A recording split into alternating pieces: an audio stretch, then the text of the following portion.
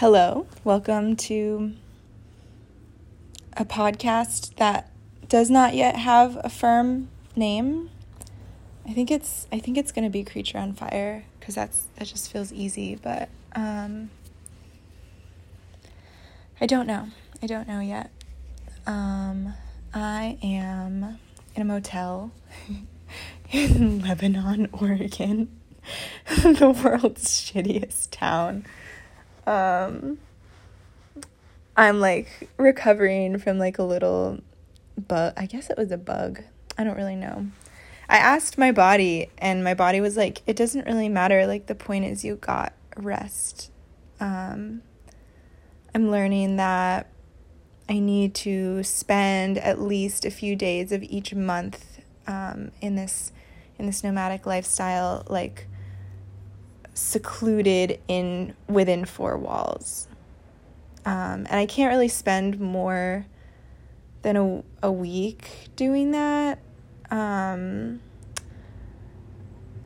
because it is my nature to like be flowing and outside, but there are times when I just need a fucking cave. So that's what I've been doing. I've been in a cave. Yeah, I feel really good today. I feel so soft and so tender, and I've been taking a break from engaging like super intensely on Instagram or like any social media because things are kind of rough out there right now. I don't know if y'all listening can feel it, but things feel really tight and tense and gunky. And I know what's coming up needs to be coming up, but at least like the spiritual circles I follow are sort of shattering. What I'm seeing is it feels like trees just like snapping under pressure.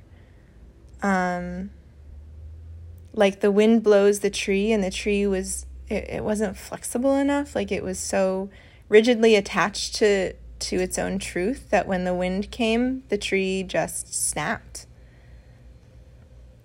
Which brings me to the general topic of this episode, which is the spine.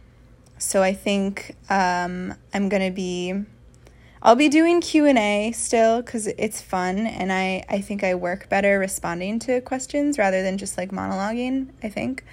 But also like just wanted to like deep dive into different parts of the body that feel important as they come up within the collective I'm tapped into. And I don't like doing, whatever collective readings because I feel like that can easily go from being a reading of a collective to creating the reality for the collective. But I think like the way I work is I see the collective as a body, right? I see the collective as a body in the same way that I feel my own body, and I feel psycho-spiritual emotional traumas as sensations in my body. I feel and see wounds in the collective as physical sensations in the collective body. So I'll feel things in the lungs of the body or the dick of the body or the shoulder blades of the body or the endocrine system of the body or the wings of the body. Wings, we all have wings. They're just energetic, not physical in our human form. So yeah, I feel into all those things. And the spine has just been coming up for weeks now, weeks and weeks, and I've just been like building and building my gnosis on it organically as I observe what's going on. I'm like talking to the iPhone and getting dressed at the same time, so if my voice goes in and out, that's what's up. But yeah, we're going to talk about the spine. I was supposed to give myself like notes on this because, like I said, monologuing is kind of hard for me, but I feel like I can just flow with it. So yeah, the spine is, it's our main channel of communication. And for humans, so if you think about, the spine is like the trunk of a tree, right? But a tree, the tree has less flesh and less padding than a human does. So with a tree, it's just the spine, and the spine itself kind of interacts with the outside world. There's like a thin layer of skin, of bark, that keeps it contained from the outside world, obviously. But the tree doesn't have this like intermediary layer of fluids and skin in the same way that a person has. The tree is way denser. So the human has a tree trunk, and that's the spine. But the spine is sort of buried within the complex biology of the human. And then it's buried within like lots of auric layers and the whole energetic body, which is really just, there's not that much difference between the physical body and the energetic, except that one is denser. And so the other one isn't visible to most of our eyes, the energetic one. Let me get water because my voice is already tired. Okay. So the human spine, because it is so buried within the biology of the human, is all about communication with self, right? There are other parts of our body where we make direct contact with the world, with what is not us physically, like the hands and the eyes and the whole epidermis, the feet. But the spine is all about communication within self, and it's about communication between the sort of lower, more physical densities of us, right? The root, the sacrum, those primal, pre-verbal parts of us that really form who we are, that we don't fucking talk about enough. And the quote-unquote higher, less dense part of our existence, the spirit, right? The spine forms a telephone wire between base and crown, between matter and spirit, which in itself is a binary, but it's a binary we navigate through the spine. And so the spine is also what gives us our concept of truth. The spine is where most of our gnosis happens, and this is what we don't talk about. We think that gnosis happens through the brain or maybe the heart. And and those are important. Yes, true, those are important. And maybe I'll do another episode on them. But so much of how we process truth happens in the spine, which carries neuron messages from upper to lower and lower to upper parts of the body.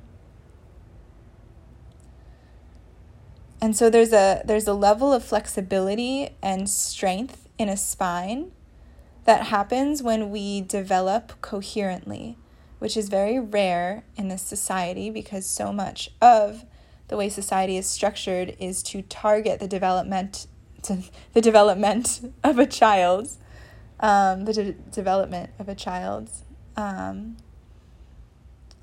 So much of our targeting is towards the physical, emotional development of our bodies through childhood. This is why I think people get a bit distracted by, they get real conspiratorial and they start reading all this shit about high-level advanced mind control techniques and this is taking over that and this is what's behind. And that's important, but the reason we're so susceptible to that stuff is because our bodies never got to develop the way they were supposed to. Through bread and butter, plain old trauma. Birth trauma.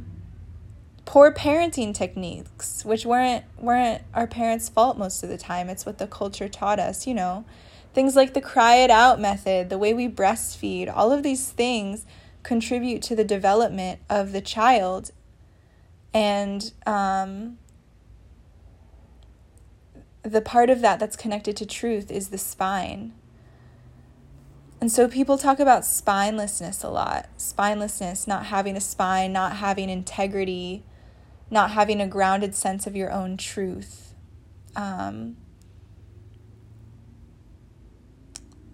Not having, it's like lacking a backbone, right? Just being kind of collapsible. And that is a pattern. There is a pattern to that. But something I'm seeing that feels relevant right now is there's another way that your sense of truth can be hijacked and that your spine can be weak. And it becomes weak when it becomes rigid. And this is what I see. This is the most common problem I see, especially in people who are active in quote unquote spirituality. It's not about spinelessness so much as it is about a spine that's become so rigid and brittle that it clings to mental truths. And some of these people cling to mental truths thinking that there's spiritual law. And that's a real problem. That's a gateway for so much dogma, so much pain, so much distortion, so much ego, all disguised as spiritual enlightenment. It's super dangerous. I say it from personal experience. Dogma is a huge shadow in my family, and it's one that I inherited from a super young age because none of us had access to the full aliveness of our spines. This also goes into masculine-feminine dynamics. The masculine without being grounded in sophionic essence is dangerous because it doesn't know what it's doing. If you're not feeling your aliveness, nothing you say can come from a place of truth. I think we have the whole idea of truth so wrong. We hold it above the feeling of aliveness, and then we get confused and we wonder why. The spine becomes rigid when we do not feel safe to inhabit its lower vertebrae.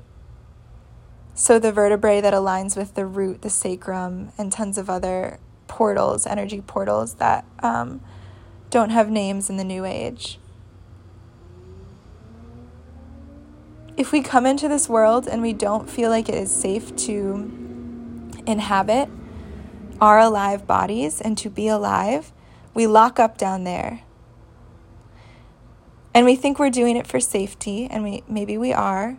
But what that actually does is perpetuate the body's feeling of unsafety. Because think of how scary it is to not have a root, right? To not have an anchor in the aliveness of the world that is God, right? Sophia is the feminine aspect of God. It's the beingness.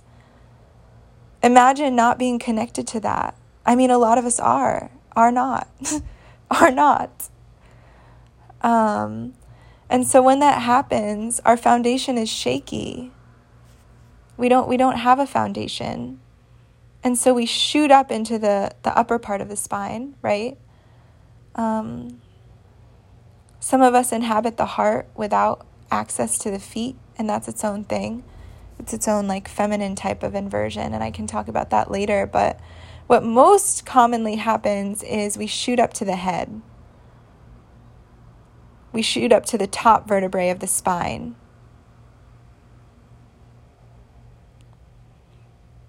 And we cling to that part of us with no anchoring in our lower spine.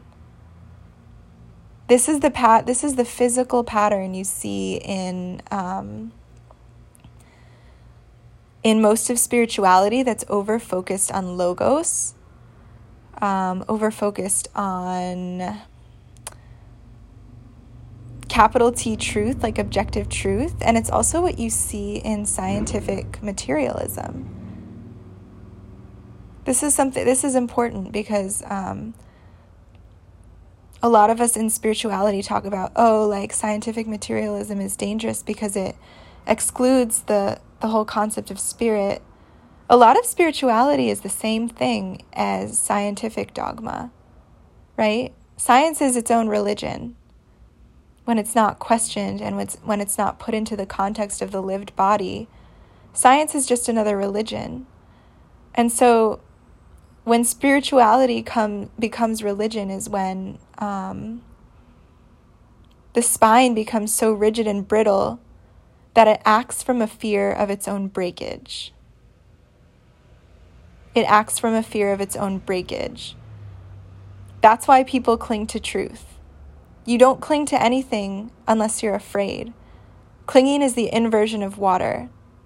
It's the not being in touch with the element of water, which is the sophionic, the flow, the feminine, the feeling, surrender. So when people run to logos, they run to the masculine. They seek these hard truths. They want the answers. They want the answers to why things are the way they are. Their spines are so rigid. They feel breakable. And so unknowingly, right, because all of this happens under the guise of seeking the truth at all costs. And, I would die for the truth, and the truth shall set you free, and all this other stuff. It's under the guise of courage, but it's actually coming from a place of fear and ego. And it's so subtle because it comes from something so primordial. This wound is hidden because it's primordial. It happened before we could form words. That's what pre-verbal trauma is. Any trauma that happens before we can form words creates an unspoken layer of fear and ego beneath our lived reality. And that is what drives a lot of spiritual shadow. That's what makes it so subtle. Truth in itself will not save you. It's all about the frequency with which you approach it. So something someone says could be objectively true. Objective is a whole other thing. But if you're approaching it from a place of fear, then you're actually not approaching it from a place of truth. There can't be truth where there's distortion.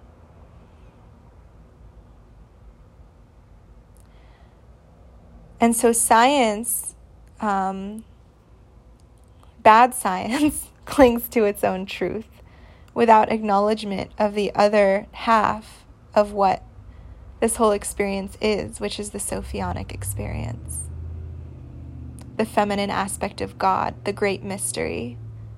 The thing that cannot be quantified or expressed through logos, right? Logos is limited. I love logos. Don't get me wrong. I love masculine gnosis. I love truth. It's a big part of what I'm here to do, and it's coming through in this message. This is not just like a sophionic flow, right? This is my logos. But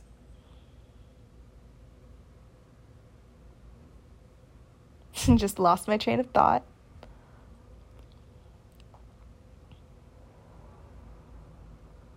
But logos isn't the whole picture.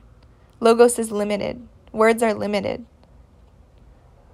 The truth that we call objective is limited. And there's a huge shadow to objectivity. And it comes through in science, and it comes through in over-masculinized spirituality, inverted masculine spirituality. Which is that through our narrow, limited perspectives, so much of which are determined by things that we don't even remember from the first 2 years of our lives, we take truths that are subjective and claim that they're objective and then impose them upon everybody else. That's dogma. I say this from deeply personal experience. This is one of the biggest lineage or lines of karma in my lineage. Dogma. When I was little, I found no safety in my own body. My body was terrifying to me. I consciously remember this. I never had the experience of feeling like my needs were met. whether I was in the womb or whether I was an infant or whether I was 4 years old, I never had that fundamental relationship of trust with the universe in this life, because that's not how I was cared for, right? A lot of it wasn't even my parents' fault. It was just the experience I had as an infant. And so from a super early age, my spine, the lower half of my spine, was locked up. I didn't have access to it. I had no access to that part of me. That part of me being my internal subjective truth. People are hating on subjectivity in spiritual community right now. Because they saw the shadow of it in the New Age, right? Oh, we create our own reality and nothing is this and that. And subjective truth is important. Subjective truth is so important. And objectivity can be as dangerous as subjectivity when it's left unchecked. And so I didn't have that much access to my feelingscape when I was a child. I really didn't. If you know the Reichian character typologies, it's like a bioenergetic system of understanding how trauma shapes our bodies.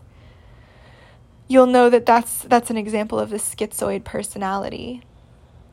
So the schizoid had trauma during infancy and never fully landed in the body, overcompensated by shooting its energy up to the head. That's what happened to me. So my brain developed really fast and really early, and a lot of parts of me developed really early. My connection to spirit was always there, but it was so ungrounded. And what you see in kids like that, which is a lot of these kids grew up and became spiritual teachers. So if you're listening to this, probably happened to you.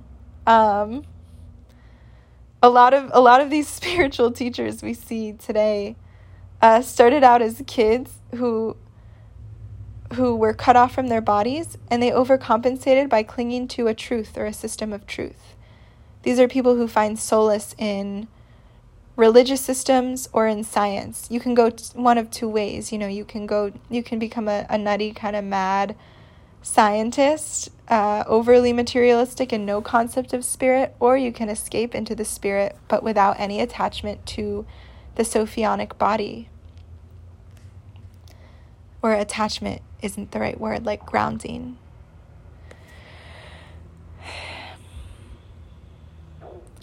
So one of the biggest signs of this schizoid pattern in children is clinging to truths. When you're a kid and you don't have grounding in love and in the body, what you turn to is truth. And so these kids really need the facts straight, right? When I was a kid, I remember if my parents said something and then they said something later that contradicted that thing, I would get really upset. And most kids wouldn't, because, they have a sense of like flexibility and fluidity of truth. And it's all kind of like this flowy, fun little game, right? That's what life is. But when you're not raised right, you get this overlay of seriousness in your aura, and you need things to be straight and true and factual. And so I would start crying if I felt like an adult was telling me something that was wrong. I would start crying because I would feel betrayed. And this is something I've had to go back and heal. Those devastating feelings of betrayal were actually secondary to the initial betrayal that I had with my body. What I was doing with what the adults in my life were telling me, which at that point was appropriate to my age, right? Because children do look to adults for the truth, is what so many grown adults are doing now in spiritual community, giving their power and their sovereignty away to systems, and then thinking that they know the answers, and then getting betrayed when those systems let them down and turn out to be quote unquote distorted or false, etc. That's what you're doing. You're just a child. You're just a child seeking security in the wrong places. Logos is not a place through which to seek security. This is why there's so much distortion and so much dogma in spirituality, is because we seek the logos, the masculine, for the wrong reasons. If you're seeking anything from a place of needing security, you're not going to get the truth, no matter how technically true the information you discover is. Your relationship to it will be distorted fundamentally. And it'll be inflexible. And so you'll feel that betrayal when a system lets you down. I don't think there's not that much wrong with systems. Like, I go in and out. Sometimes I follow a spiritual teacher and then I'm like, this is starting to feel weird, and I unfollow them. I join communities and then I leave them. But there's no need to, when something falls in and out of resonance, it's okay. If you feel like your reality has been shattered when a system you were part of has been shattered, then it means you were too attached to that system to begin with. And you wouldn't have attached yourself to that system of knowledge, of belief, if you hadn't been fundamentally insecure within yourself, within your aliveness. Because there's an aspect to spirituality, the most important aspect, that is not quantifiable through logos. That's just aliveness. And that aliveness doesn't need anything to attach itself to. If you're a feminine and you're in your divine code, you know what I'm talking about. It's fucking beautiful. It's Sophia. It's the primordial feminine. It's just being alive and not needing anything beyond that. And that's something I feel so lucky to have re-accessed in my life. When I feel like everything I thought was true is crumbling around me, I can come back to my body. And I can feel the truth and the warmth and the beauty. It's just beyond words. It's not something I can talk about without poetry. You can't describe it. You can only be it and express it and feel it. It's just the fundamental aliveness and the safety of that aliveness. And so from that place, from that feminine space, I'm able to sit here and watch all of these things that I once engaged with. Maybe I still engage with them. I watch all of these truths crumble. I watch groups be exposed. People talking about cults and all of this. I can watch the masculine working through itself, which is important. I'm not, not to devalue that. It's important, and sometimes I'll engage with it. And I can still feel completely secure, Did not used to be this way. When something collapsed, I would feel insecure because that's where my feet were planted. Now my feet are planted in me. I'm the planet. I'm the ground beneath my feet. And if my beliefs change, I'm still here. Beliefs are secondary to who I am as an expression of God.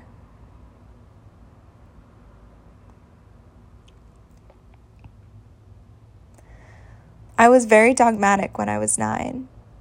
I had my own ideas. I didn't really cling to other people's. But I was super dogmatic, and I really needed my truth to be true. And I remember because people are so surprised that I was awake to this shit when I was a tween, but I was, for whatever reason. I remember thinking, wow, if I keep on going down this path, I'm going to become an extremist. And I remember at that time, this was like 2008, I guess, everyone was talking about like Osama bin Laden and terrorism and extremism. And that's a whole other, we're not going to talk about what actually happened with that in this episode. But at the time, it was like a lens through which to reflect on myself. And I saw how my own rigidity and my need for a solid truth and my need to be against something, I was such a rebel at that age.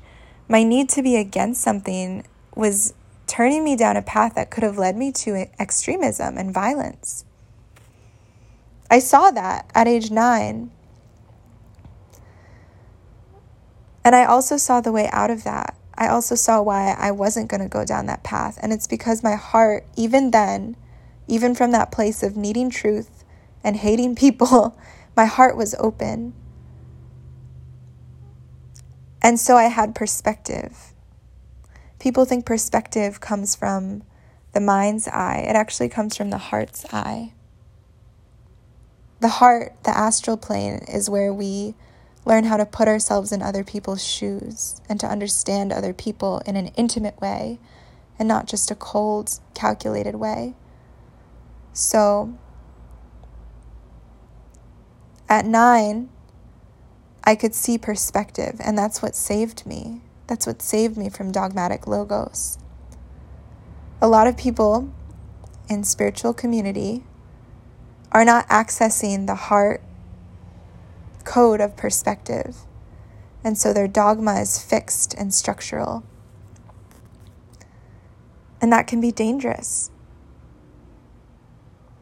It can be dangerous because the second part of my own story is like I grew up out of that. I started to soften and see things from other people's perspective and to see how my views about the world were a product of my early upbringing. And at the time I was going to this shitty public school in Upper Manhattan, and a lot of troubled kids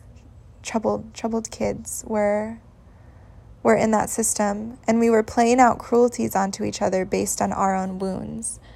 And so I saw that, and that seed was planted. And then I got older and I went to high school and we started studying philosophers. And I loved it. I loved philosophy. I loved literary theory. I loved consuming other people's truths. But it was so clear to me, like from the beginning, that every single great mind, which thought its own discoveries to be objective truth, was actually a product of a very individual, subjective upbringing, right? So we read Nietzsche and we read, his whole God is dead spiel. And I could see, like this guy believes this shit because he had this trauma happen to him when he was 1.5, It was so clear. And every time someone comes at me with this is objective truth, I see the little ways where their body, their subjective living body, determined that belief system for them. So say you had a womb environment that was hostile and deprived of nourishment. Your whole understanding of the world is going to be based on that subjective belief.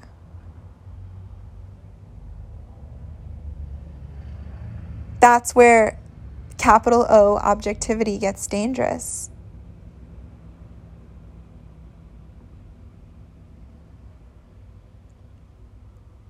And so every time someone presents me with a system that they claim is objective logos, I feel into where in the emotional body is this system coming from? Is it coming from, the base of the neck? Is it coming from one of the ribs? What story does that rib have to tell? Because this truth is really just a story. It's all just stories. That doesn't mean they're not true, but we need to start seeing truth as something internal. Even this truth, even my truths, they come from a place of my internal story. And that's okay, because the truth is what heals. And we heal through going into the landscape of our subjectivity. And it's that process of getting intimate, not seeing things from this cold, disconnected perspective, which is actually just, the inverted masculine we call evil. It's logos cut off from the mother, cut off from the heart, cut off from the body. When we start to get intimate with our own subjective landscape of truth, and we value it as truth, as reality, that's when we get in touch with source. That's when we get in touch with the feeling state that is source. Or it's like beyond feeling. I don't know. I always get like tongue-tied when I try to talk about it. But yeah, all this to say, like, don't forget Sophia. Protect Sophia.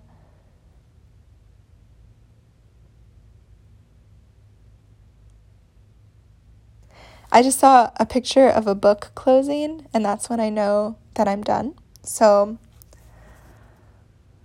36 minutes. My voice is tired. It's really hard for me to, I love talking. I love talking, but I feel like monologuing makes me just, it tires my voice out for some reason, and I need to, figure out how to do it in a sustainable way. Because I like it. It's just I don't know. So I'm going to stop talking for a while and just spend the rest of the day being quiet. And I hope that transmission was helpful to you. I hope you, get a chance to do the beautiful work of going through your truths and locating them in your body, locating them in a point in time in your history, learning your history. It's so fucking fun. It's all I do. Yeah. I'm gonna go. Peace.